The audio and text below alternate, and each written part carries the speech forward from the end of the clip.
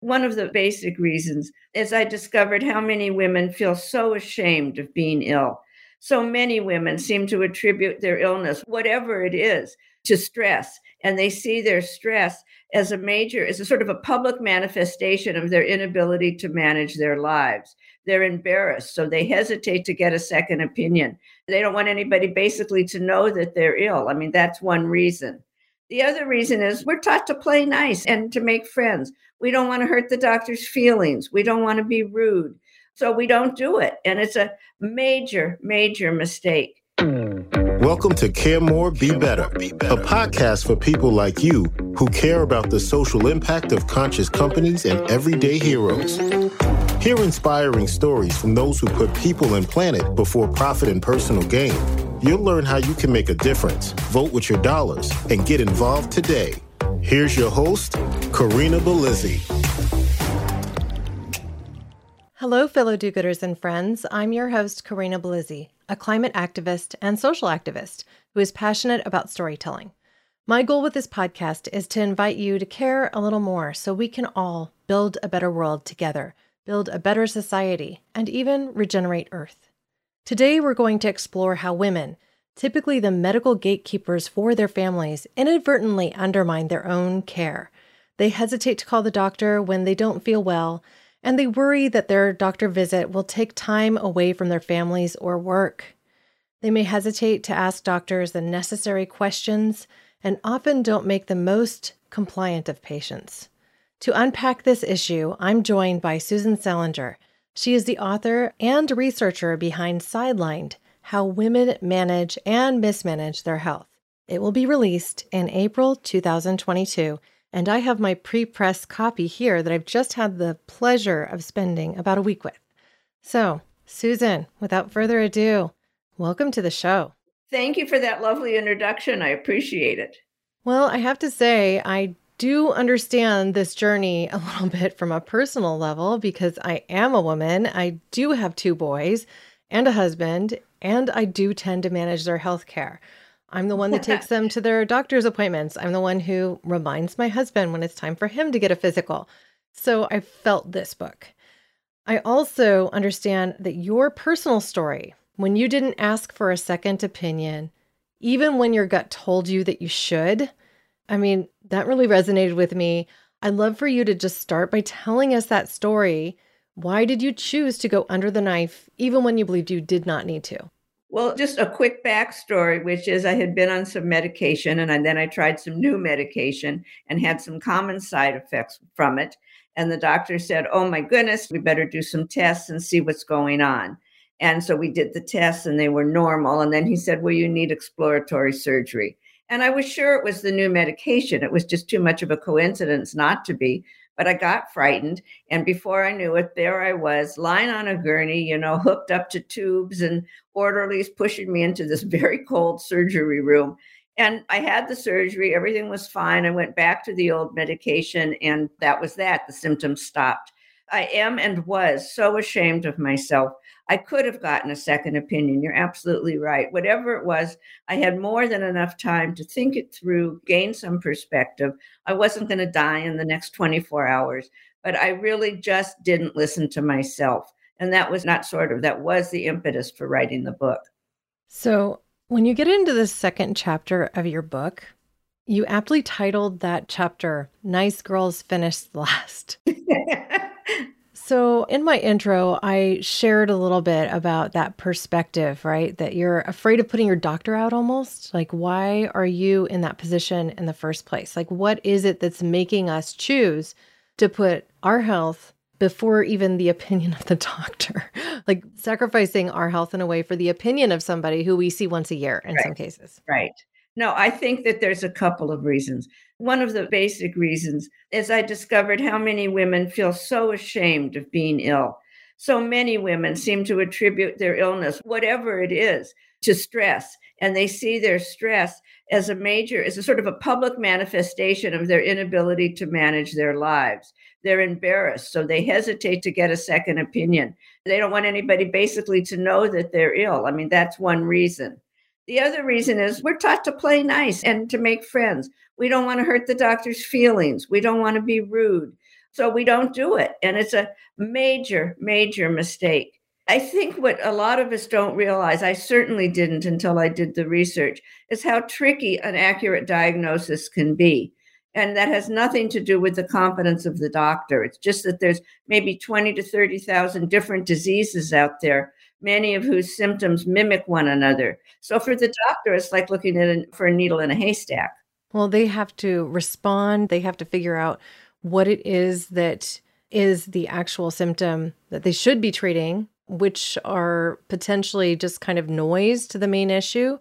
And I think as we continue to live our lives, especially when we're eating a bunch of processed foods and junk food that isn't health supportive, I mean, that's one of the things I think that women might be ashamed of when they're going to the doctor's office. Like they don't want to tell them, oh, well, I ate half my kid's sandwich and it was just peanut butter and jelly, or I had that bag of chips as opposed to making something wholesome, or yeah, I drank a little bit too much wine consistently, and now I'm starting to see weight gain from that or whatever, and that's impacting my health in these ways.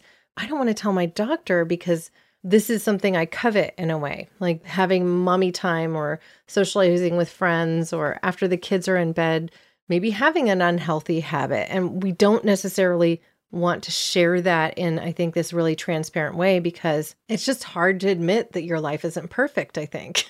Yeah. You think, yeah, for sure. I think, though, another reason is about second opinions that we have to get there. We may not have the resources, either financial or transportation. We may not have childcare. So it's not just a question of picking up the phone, making an appointment and going over. It kind of depends who you are, where you are, and what your circumstances are. Well, I'll give you a clear example from my own life. I made appointments for all my own kids, and then my appointment for an OBGYN every 3 years, I'm supposed to get screened for, what is it? They do a PAP now every 3 years. And I completely missed the appointment. I got a notice in the mail. Like that's how far, like a week or so, and I got a notice in the mail, like, you missed this important screening. You should really go in and do this. And the fact that I had to be prodded in that way, I mean, I felt like I was getting a past due notice from like some bill I didn't pay. I wish I could say you were atypical, but I don't think you are, unfortunately. No, I've typically been religious about getting my annual, but because of the fact that they shifted to this every 3 years, it's almost like when it comes to that particular PAP screening or whatever, I just look at it as, oh, well, I guess if it can wait 3 years, like what's it this time? It just kind of gets that feeling that it doesn't feel quite as essential.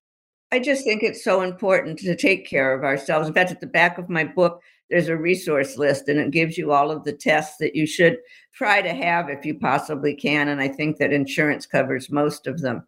But just back to second opinions, just for a second, there was a really interesting study done of about under 300 patients, all of whom had a diagnosis, whatever it was. And they all went for, I think it was to the Mayo Clinic, actually, but I'm not sure. They all went for a second opinion, and 86% had either a completely different diagnosis or a refined diagnosis with more nuances. So, I mean, 86%, that is a hell of a lot. So help me understand this. 86% aren't getting their second opinion? No, that I can't say, although a lot of us don't. What the study revealed was that of those patients that did, of the 300 patients or whatever it was that did, 86% of them had a different diagnosis than when they went in. Wow. Okay. I don't know why I was hearing that differently, but clarification, I think, is important in these sorts of cases too, because like when we get to talking about statistics, I think some people's eyes just glaze over. Like, oh no, somebody mentioned a number. What does this mean now? Do I have to take notes? Am I going to be tested on this later? Yeah. So let's talk a moment just about that perspective of having to go through the process of getting a second opinion. Now, I think sometimes people don't do this because they think, oh, my doctor's the authority. They must know what's best for me. I'm following their guidance. And that's essentially what happened in your case, right? So what lens would you ask this person to adopt to help them be an advocate for their own health and really seek that second opinion? I like that question. I think you have to look through the lens of this. Your diagnosis and your treatment is truly a collaboration between you and your doctor. And your doctor needs some backup. I mean, I always think that 4 eyes or ears are better than 2. And you have to remember, again, he's looking for a needle in a haystack. And particularly if your symptoms are vague ones like fatigue, loss of appetite, losing weight, gaining weight. I mean, those symptoms fit so many diseases, it's truly almost impossible. And in some ways, it's not even fair to expect the doctor to get it right on his first go round. If you go in with pain in your leg and your leg is broken, it's obvious. But for most of us, it's not that simple. So I think the lens that women should choose, and for that matter, men, it's a collaboration. And I think that maybe will change women's attitudes. I hope. I agree.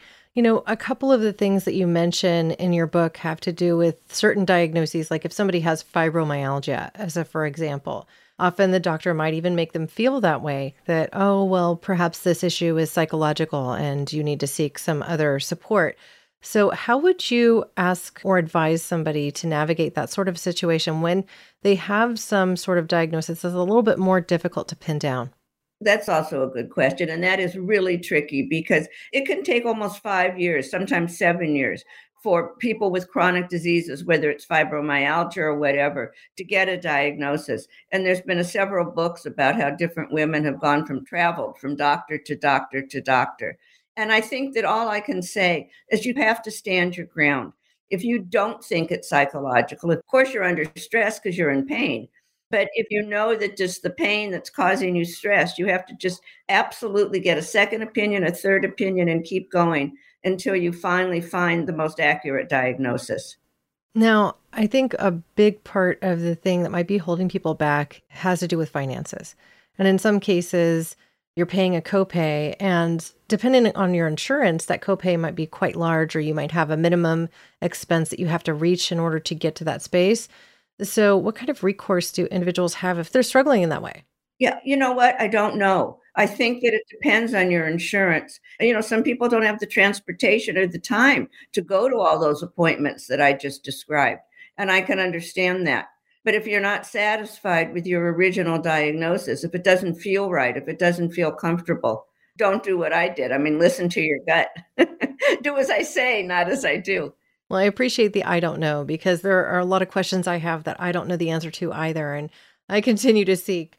I will give you another, for instance. In my case, I had a couple of spots appear on my temples, and they could just be age spots, or call them what you will, keratosis, some sort. I'm forgetting what the actual technical term is. But I saw them erupt on my face in July after I'd gone through a slight medication change. And so I thought it could have been related to that, because often miasma or just discoloration of the skin can be a result of a number of different things. Can be hormonal. I'm pre-menopausal, somewhere in there because of my age. Like I'm just middle of that zone where it could be so many different things. And so what did I do? I immediately just made an appointment. I went to the doctor. Now, the way they were running things, because we're in the midst of COVID, is a little strange. Like I just basically saw some techs that were all gloved up and everything, and with a mask and shield and everything. And they took high-tech photos using an iPhone of all things of my face, like with some attachment on it to magnify. And on the 2 spots, sent it over to dermatology. And then I had a diagnosis of non-specific keratosis or something like that. So they gave me a cream that I would have to apply to my face for a couple of weeks, and then just essentially say, okay, then after that, if they don't disappear, then we'll check in with you again, basically. Nobody called me back. I had to sit there and kind of hound, like, hey, I'm done with the diagnosis. And it wasn't until I took my 4-year-old in for a doctor's appointment and just mentioned to my doctor in person, hey, nobody's getting back to me. This is what happened. I did finish the cream, but the spots aren't gone. So probably need to follow up there. But it's just like, I think the way our systems are, sometimes a person in that situation falls through the cracks too, if they're not taking it really seriously and making the time to get back out there. And in my case, I'm busy. I've got my 2 kids. I work, I podcast. There's a lot of balls that I'm juggling. And so I'm exactly the person that you wrote this book for. And so, I just feel like there is a dramatic social impact to not putting our health first.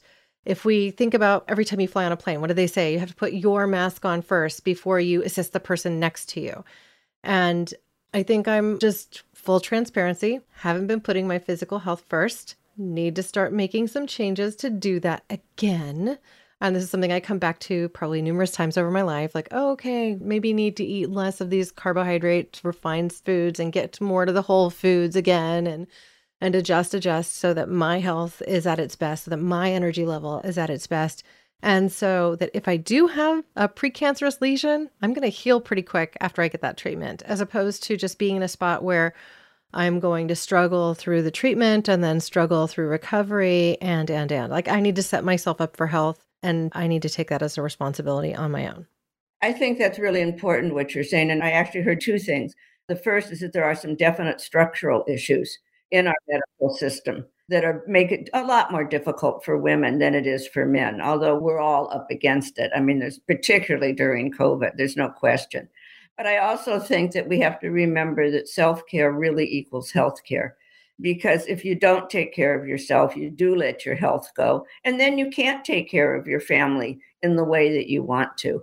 And I think that that's an important thing to remember. I also think that, again, if you blame yourself, if you become your own victim, it makes it much more difficult to recover. That's right. Well, and if I don't get that screening, if I don't get these checked by dermatology, which I'm going to do now, but if I don't have that occur, then what? I could leave my kids without a parent if I don't take this seriously.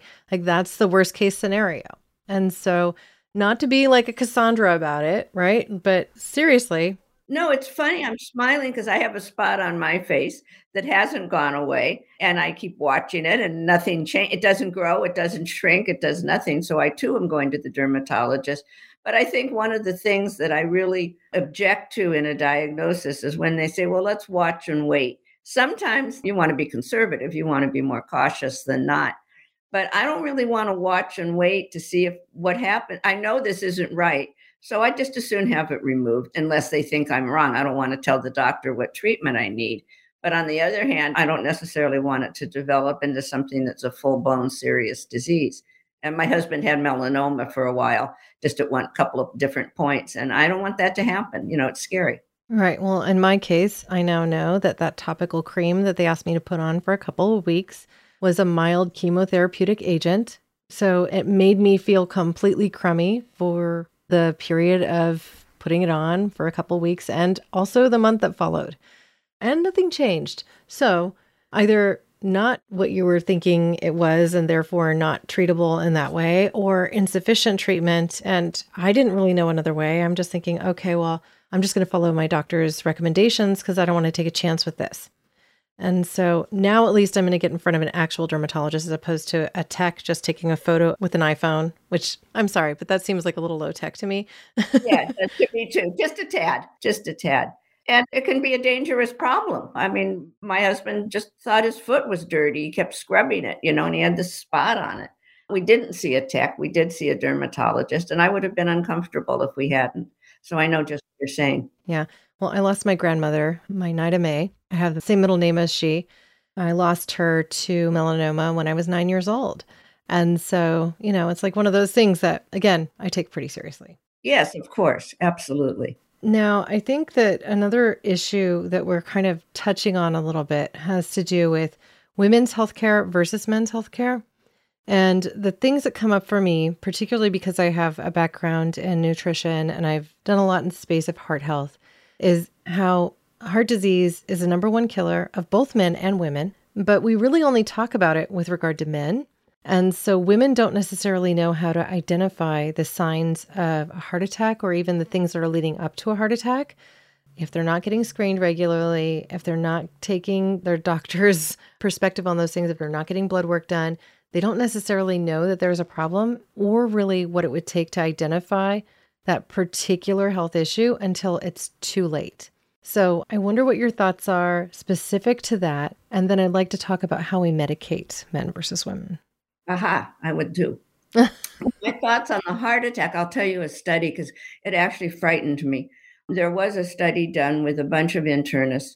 There was a fictitious male patient and a fictitious female patient.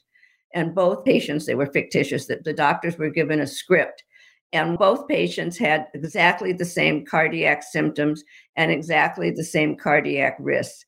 And when the first script had absolutely no mention of stress whatsoever, both the man patient and the woman patient received equal treatments. They were all told to go for a cardiac workup. As soon as the female patient, her script said that she was under stress. And when that script was evaluated, only 15% of the women were told to go for a cardiac workup.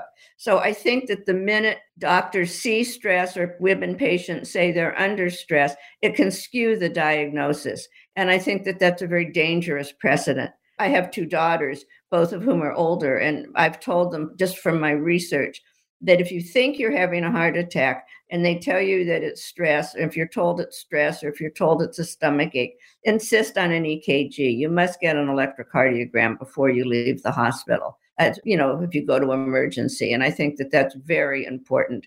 I think even in 2022, as sophisticated medically as most of us are, that heart attack symptoms are still misinterpreted in women. And I don't know quite why that is, frankly, because they're just as common in women as it's not an unusual occurrence.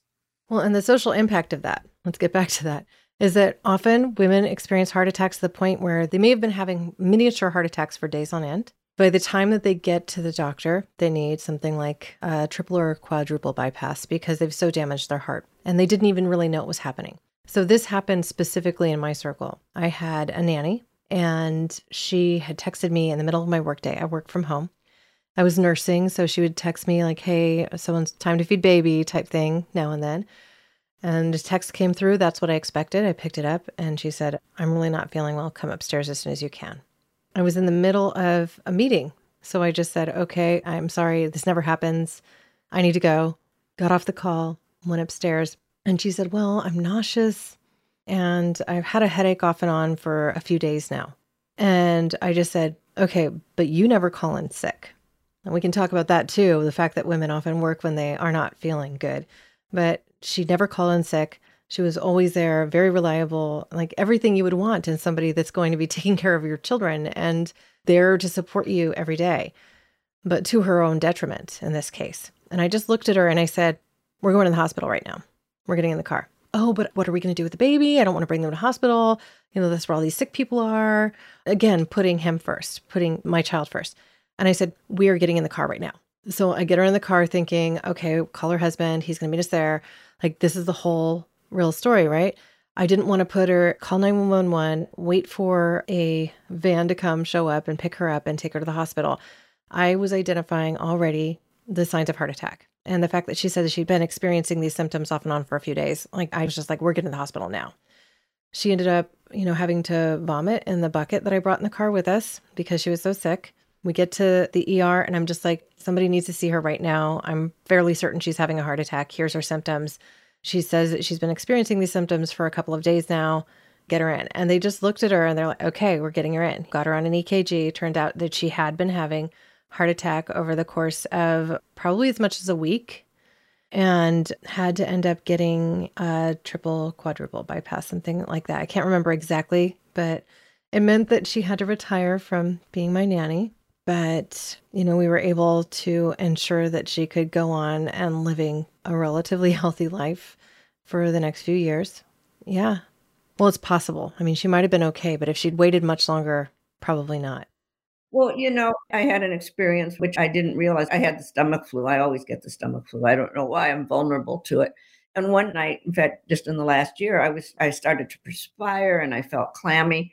And I did just what I'm not supposed to do. I thought, well, I'm going to watch and wait. Either I'll get better in 24 hours or I won't. And then I was researching the chapter on hearts and second opinions and all. And apparently you only have about 4 hours before you do real damage to your heart muscle. I mean, I could have died. I could have killed myself. I didn't want to wake my husband. I didn't want to upset my daughters and have everybody rush to the hospital. So I did, like I always say, do as I say, not what I do. I was taking care of them instead of myself. Well, and it's not like this is exclusive to women either.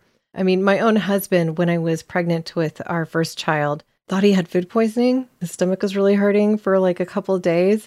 And I was like, this isn't going away. You need to go be seen. And so as I was going to my OB appointment, he went just across the parking lot to another building.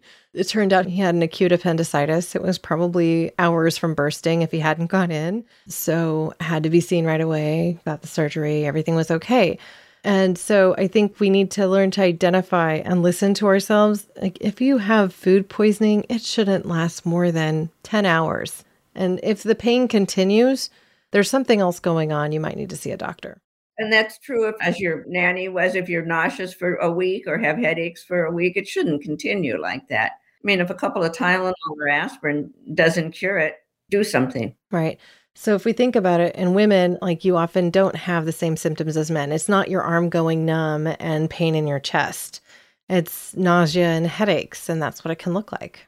It's also incidentally depression. If you find yourself particularly depressed and you don't have a reason for it, that can be a symptom of a heart issue as well. I didn't realize that again until I did my research. But that was interesting. The fatigue. I'm watching you on the screen share, and we see tomes of journals behind you, blue and red and white. It's very patriotic. So Right. Of course, that wasn't my goal, but yes. no, but I'm just curious to see, like, what was your journey to writing this book? Because it does have some very practical guidance in it for women throughout their courses of lives, the sorts of issues that they tend to encounter more from a health perspective, and some basic common sense kind of guidance about how they might approach their healthcare. So how did this journey happen? Well, after I had my own surgery, I thought to myself, I can't be the only idiot in the room. There must have been other women that have made medical decisions that they too later regretted. So I found some women, and I interviewed a bunch of them. And all of them, one time or another, had done just more or less what I did, not necessarily surgery, but they'd gone along with their doctor, even though it went against their better judgment. And so then I thought, well, I better do some research and see, is this typical or is it just the particular women I interviewed? You know, that can happen. So I went and did a lot of research, subscribed to a lot of journals, as you can see. And there's a ton of literature that says women don't take care of themselves. We put our families first.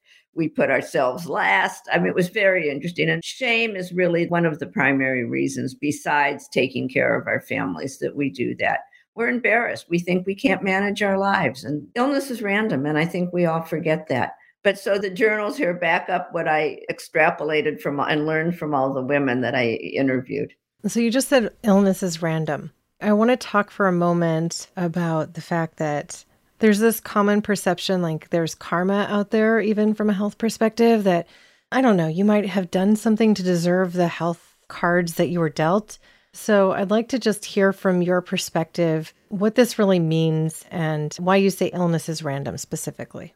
Well, and I'm going to correct myself. I should have said illness can be random, and illness is often random. Certainly, if you drink too much and you end up with liver problems, or you smoke a lot and you end up with lung cancer, that's not a shock. But on the other hand, what I mean by random is there's a lot of people that smoke and don't get lung cancer. And there's a lot of people that get lung cancer who have never smoked. It just depends. I'll tell you about my father-in-law, who lived a very healthy life until died at about 84 or 85. He ate nothing but red meat, smoked cigars for most of his life, never exercised, hated vegetables, wouldn't look at a carrot. And as I said, lived to be a healthy 84, 85, whatever he was. I, on the other hand, I exercise 3 or 4 times a week. I have a very disciplined diet. My blood pressure is higher than his ever was. So sometimes it's just the luck of the draw, it's genetics. You can't say, I did this, so therefore, if I don't do this again, I won't be sick. And I think we all want to find the reason that we're ill. It gives us a sense of control. But I think it's a false sense of control because we really can't control it. In answer to the stress issue, I think there's a lot of women who are stressed and who get sick. There's a lot of women who are stressed and don't get sick. There's a lot of women who aren't stressed and get sick anyway, or they're stressed less. I just don't know that you can say, well, it's because of this or because of that. If I'd only napped more, I wouldn't have gotten sick, that kind of thing. Well, to speak to that, the science behind it is actually quite clear too. So if you've taken a genetic test from 23andMe and take some of their health screening questions, they'll actually reveal some of what your genes tell you about your health, right? And so I, for instance, found out that I'm of a particular genotype that for some reason is associated with less fear of heights. Well, I'm not afraid of heights at all. And so, yeah, I know, really interesting stuff. So even attached to behavioral things. They've also identified if you have the ApoE4 genotype and more than one representation of it, you're going to be much more likely to develop cancers. And so early on, when geneticists were kind of unveiling all this really incredible research, they were really battling the ethics of sharing with people what their genotypes were. how that the specific genome that you have impacts the likelihood of your health to remain constant. And also the fact that there could be an ethical quandary when it comes to insurance and medical insurance. This is a good deal of the reason rather that many people choose not to get their genetic test done. They're fearful that eventually it could be used against them, right? Yes, it is. It was just in the paper. That whole article was on what people don't want their insurance companies or themselves to know. Right. Well, because if you know it and then you share it with your medical care provider, like, oh, well, I was just looking on 23andMe and it turns out I have a higher likelihood of developing Alzheimer's and early onset. So I want to talk to you about that. Does that now become part of your medical record? Is that going to somehow impact your healthcare long term? What happens if we suddenly go to a space where this is considered almost a pre-existing health condition because you are predisposed to have this certain trajectory with regard to your health? It's a scary thing. Very scary thing. Yeah. And I think that's, again, one of the structural issues that prevents people from finding out as much as they can about themselves because it can be used against them. And that's a viable conclusion. Well, it's a possibility because you never know what's going to change with regard to the law, right? So right now, what's true doesn't need to remain true in 10 years or 20 years. Laws can change. And so we'll see. But ultimately, I think having all of those tools in your tool shed is a very good thing, because if you learn that you're predisposed to something, you can take your health into your own hands. You can say, okay, well, I need to make these life choices that are going to support my health long term. I need to know that I'm going to have a higher likelihood of developing heart disease. So it's important that I get all my omega-3s and maybe I consider taking a CoQ10 supplement and consider dietary and lifestyle changes that will support heart health. I mean, these things might be best for us anyways, but sometimes you just need a catalyst or a little push or a little bit more knowledge. That's true. That's a good point. And don't leave out the brain-gut relationship, that so much of what we eat affects our moods and our health, of course. It's fascinating new research, just fascinating. Yeah, well, one of my favorite quotes from an Italian researcher who studies fats, and I'm forgetting his name, but he said, mind your liver, because what they're finding as they do more and more research is that there's a direct connection between Alzheimer's and liver health. And so people who don't take good care of their livers, who overconsume alcohol, you get kind of a hardened liver, cirrhosis of the liver, and then it's less capable of regenerating and essentially the filter for your blood, right? And so it's not necessarily that they're finding a direct connection between the two, but the correlation is so strong that they know that liver health and brain health are tied, that there's some things that they're yet to fully comprehend about how they're tied. And so ensuring that you mind your liver will be better for your long-term mental health. We should say mind your health, but as a subset, mind your liver, right? Right. Put it in the reverse way. Mind your liver, mind your brain, mind your health. Great. Now, before we get to our final set of questions, I want to make sure we have a chance to talk about the fact that women end up more strongly medicated than men, generally speaking. I actually found this to be surprising. I thought that men would be more likely to have more medications than women because in my mind, I think men are like, okay, quick fix, patch it. Because like my husband in particular, he's an engineer. He's always trying to like solve everything, right? Whereas women in my life tend to want to discuss things or think them through a little bit more, not necessarily move right to the solution necessarily. So I was just curious what your perspective was on that. Like, where did you find the research? What does it say about our behavior?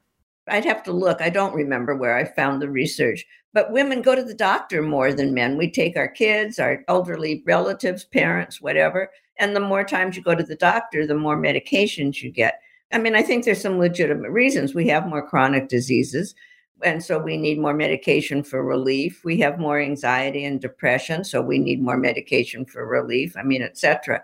But I think what I found particularly interesting was that although we're prescribed more medication than men, we don't follow through.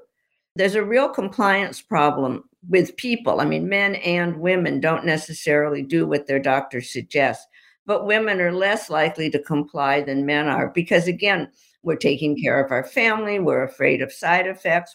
which is what happened to me. You don't want to be knocked out of the water because of a common side effect. So that I think, again, that it was very surprising to me because we're such good stewards of our health on the one hand, and yet on the other hand, we just don't comply with the treatment that we've been prescribed. And one of the, I guess it was Everett Koop, I think, that said something about medicines don't do any good in people that don't take them. And I think that that's something we all need to remember. Well, I find myself wondering sometimes if we get overprescribed. I want to solve this health problem for you. Here you go. Here's a pill. When that's not necessarily the patch that we necessarily need. Well, and I think that another problem that is also a structural problem, New Zealand and the United States are the only two countries in the world that allow pharmaceutical companies to advertise their medications directly to consumers. And it's very, very, very successful. I think it's something like 40% of people that see an ad, men and women, that see an ad for a medication on television will phone their doctor the next morning to ask about it or request it or whatever. And I mean, that's terrible. We're prescribing medications for ourselves without perhaps the necessary pharmaceutical or chemical background to know what we're asking for. I just think that this advertising is very, very, very serious. The medications that are advertised sell 9 times more than medications that aren't. So it's very tempting for the pharmaceutical companies to advertise a particular drug, and they spend millions, if not billions, doing it. Their advertising budgets increase annually. Well, that's because they're making shit. Yes, they are. And I was going to say that, and I thought, whoops, you better not. I mean, they have more money to spend because they're making more money, and if they just keep ratcheting it up. So I think of a couple of specific ads that I've heard in the past couple of years, and I don't want to name a specific drug or a specific drug company because I'm a little scared of getting sued for something and saying it wrong, right? Like, because I'm going from memory here. But there was an ad that I saw where they were basically giving a drug for rheumatoid arthritis and saying in the end, side effects may include, and among the list of side effects that it could include were leukemia, which is cancer. And so, I mean, it's like, let's think some of these things through a little bit more. Some of the drugs that you may be prescribed can actually create more problems than they solve. And one of the biggest drugs out there, or one of the most commonly prescribed drugs, is a set of drugs to help you sleep. And the reality is, if you're not sleeping, there are typically other underlying reasons that you're not sleeping that can be addressed through diet and lifestyle as opposed to taking a pill. And the moment that we start to go over that edge and say, okay, well, I'm going to take this pill to sleep, the quality of sleep may not be good. It's a drugged sleep. You wake up groggy. You may not feel as clear throughout your day because it's not the same kind of quality sleep. And then now you're over caffeinating, and suddenly now you're starting to feel anxious, and now you get another pill for anxiety. And this is impacting your mental health. And now you need another pill for your mental health or depression. And so there's like a cascading set of events that occur from the first drug being prescribed, which you may not have needed in the first place if you'd made a few diet and lifestyle changes. And I'm not trying to preach here, but I just think these things are common sense. Like, we know them in our bones in many cases. And it's really tough for people, I think, to go against the doctor recommendation. Oh, well, you're having trouble sleeping. Let me make a prescription for Sonesta or whatever. And you say, oh, okay, well, I'll do that. You do that, you get a cascade of other effects from it that you could have eliminated by simply not taking that drug in the first place. Well, 2 things. I want to go back to what you said about the side effects of leukemia, because that sort of happened to me. I have an arthritic thumb, and I mean, it hurts. So I went but I didn't know it was arthritis. So I went to the doctor, and she said it's arthritis, and she gave me this medication. And fortunately, because of all my research, I looked it up. Well, I'm taking Lexapro for depression. And so one of the side effects of this particular drug with Lexapro is a brain bleed. Now, would you rather have a sore thumb or a brain bleed? I mean, it was an easy decision. But the other thing I wanted to say, too, is that Americans take approximately 4 prescriptions. Each American takes an average of about 4 prescriptions every day. That's a lot. All of these drug ads that are advertised towards consumer are mostly aimed towards women, because I think we make like 80% of all healthcare purchasing decisions. So if you notice your drug ads, the protagonist is frequently a woman with a child, because we're caretakers. And they found that mothers or women respond to those ads even more. So, I mean, it's truly, pharmaceuticals are a business, and you really have to be careful what you do. And again, research what you take. I mean, imagine I could have had a brain bleed because my right thumb is arthritic. I mean, really? Well, because your doctor doesn't necessarily understand all of the conflicting side effects. They're not a pharmacist. And even a pharmacist, unless they're looking at the two side by side, isn't going to know to tell you that when they do the consult, when you're picking up your prescription for the first time, and they say, okay, well, here's the list of side effects. This is how you take this drug. This is when. Don't have it with milk. If you experience X, Y, or Z, you should contact your doctor. I mean, that's the basics, right? But they aren't going to know that you're on Lexapro or something else. And so I just think it's so critical that people look at these things seriously, that they do investigate for themselves how drugs can interact. Because if they don't do that, and their doctor hasn't taken the extra care, and their pharmacist didn't know, then the next thing, you're going to be in some sort of a health collapse that could have been avoidable in the first place. And of course, this isn't a health podcast, but we need to be serious about advocating for our health. I think that's the entire point that we've been making this entire episode. That's the entire point you're making with Sidelined. Be an advocate for your own health and make sure that you're not kind of just taking these recommendations willy-nilly and not considering your space in managing your own health. Absolutely. Absolutely. Well said. Well said. And I was thinking, I rarely stay for the pharmaceutical consultations. I just grab my drug and get out of there, which is wrong. I mean, I'm absolutely wrong. But I do read the inserts. I always do that, so I know what I'm getting into. Yeah, that's when for the example with the cream I had to put on my face, I read the inserts, and that's when I found out what it was being prescribed was a chemotherapeutic agent. And so I had an expectation, okay, first day I probably won't notice. Second day I might not either. And that was exactly as it was. By the third day, I felt like crap. And that's the way these things are. And at least if you're walking in with eyes wide open, you understand what to expect. You understand what the treatment is. You have an open conversation with your doctor. You share transparently what your experience is. And if there's something that comes up that shouldn't be there, then they can address it with you. And so it's just, we need to be a little bit more transparent about ourselves with our doctors. I think that's one of the key points. We need to advocate for ourselves and to put ourselves ahead of the line when it comes to the kids and such, because I think if we put ourselves at the front, we'll get it done. Well, and I think it's important to remember that a lot of the drugs, for example, are tested on men. So women do have more side effects. We're smaller, we weigh less. Not all of them, but a lot of them are tested on the male body. So when they're prescribed to women, the effects are different than perhaps the researchers anticipated. Well, and it even varies by race and ethnicity too. So yeah, I mean, there are different ways that health concerns present in different cultures of the world. If you have Asian descent versus European, you might respond to that medication differently. One of the things that we actually covered in an earlier episode of Care More, Be Better with Godfrey Coker. He is an African-American male, and he works in that side of the world, working with genetics and disease and things like that.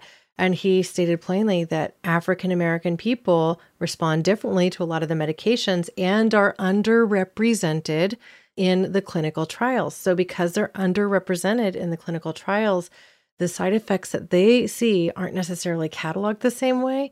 And that means that the drugs don't work as well on that population. And so these are systemic problems that we need to work through.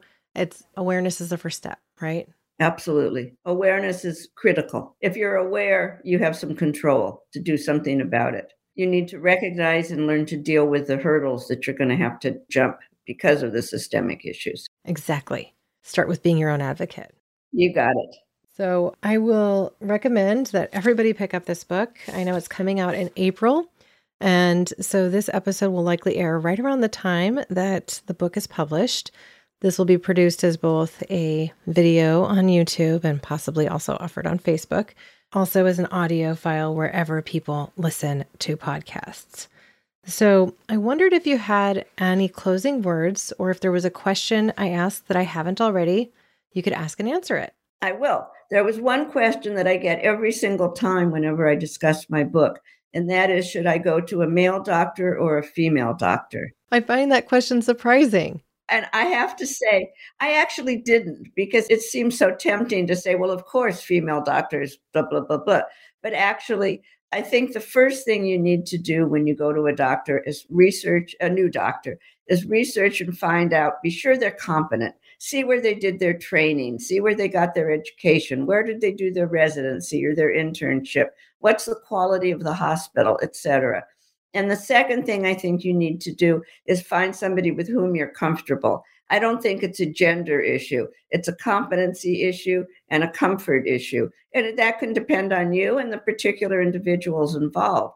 I have a male doctor that always asks how I'm doing, and I have a female doctor that never does. And usually they say, oh, we'll go to a female doctor, they'll talk to you more. Well, it depends on the doctor. And I think that that's very important. Yeah. Well, I feel like I'm lucky with my doctor because even though I begrudgingly went from a PPO to an HMO, it was a savings, such a significant savings that I just had to. But she is one of the most thoughtful doctors I've ever had. She really listens and doesn't make me feel rushed with the kids or with her.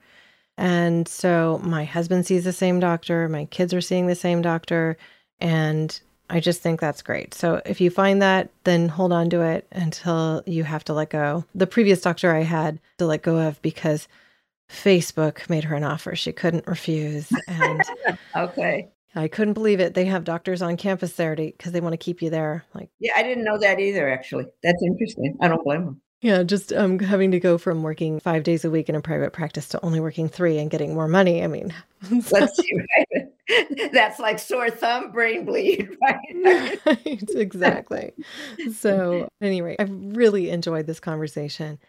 It's a topic I'm passionate about, obviously, and everybody needs to care about their health, but there is a tremendous social impact to women putting their health second.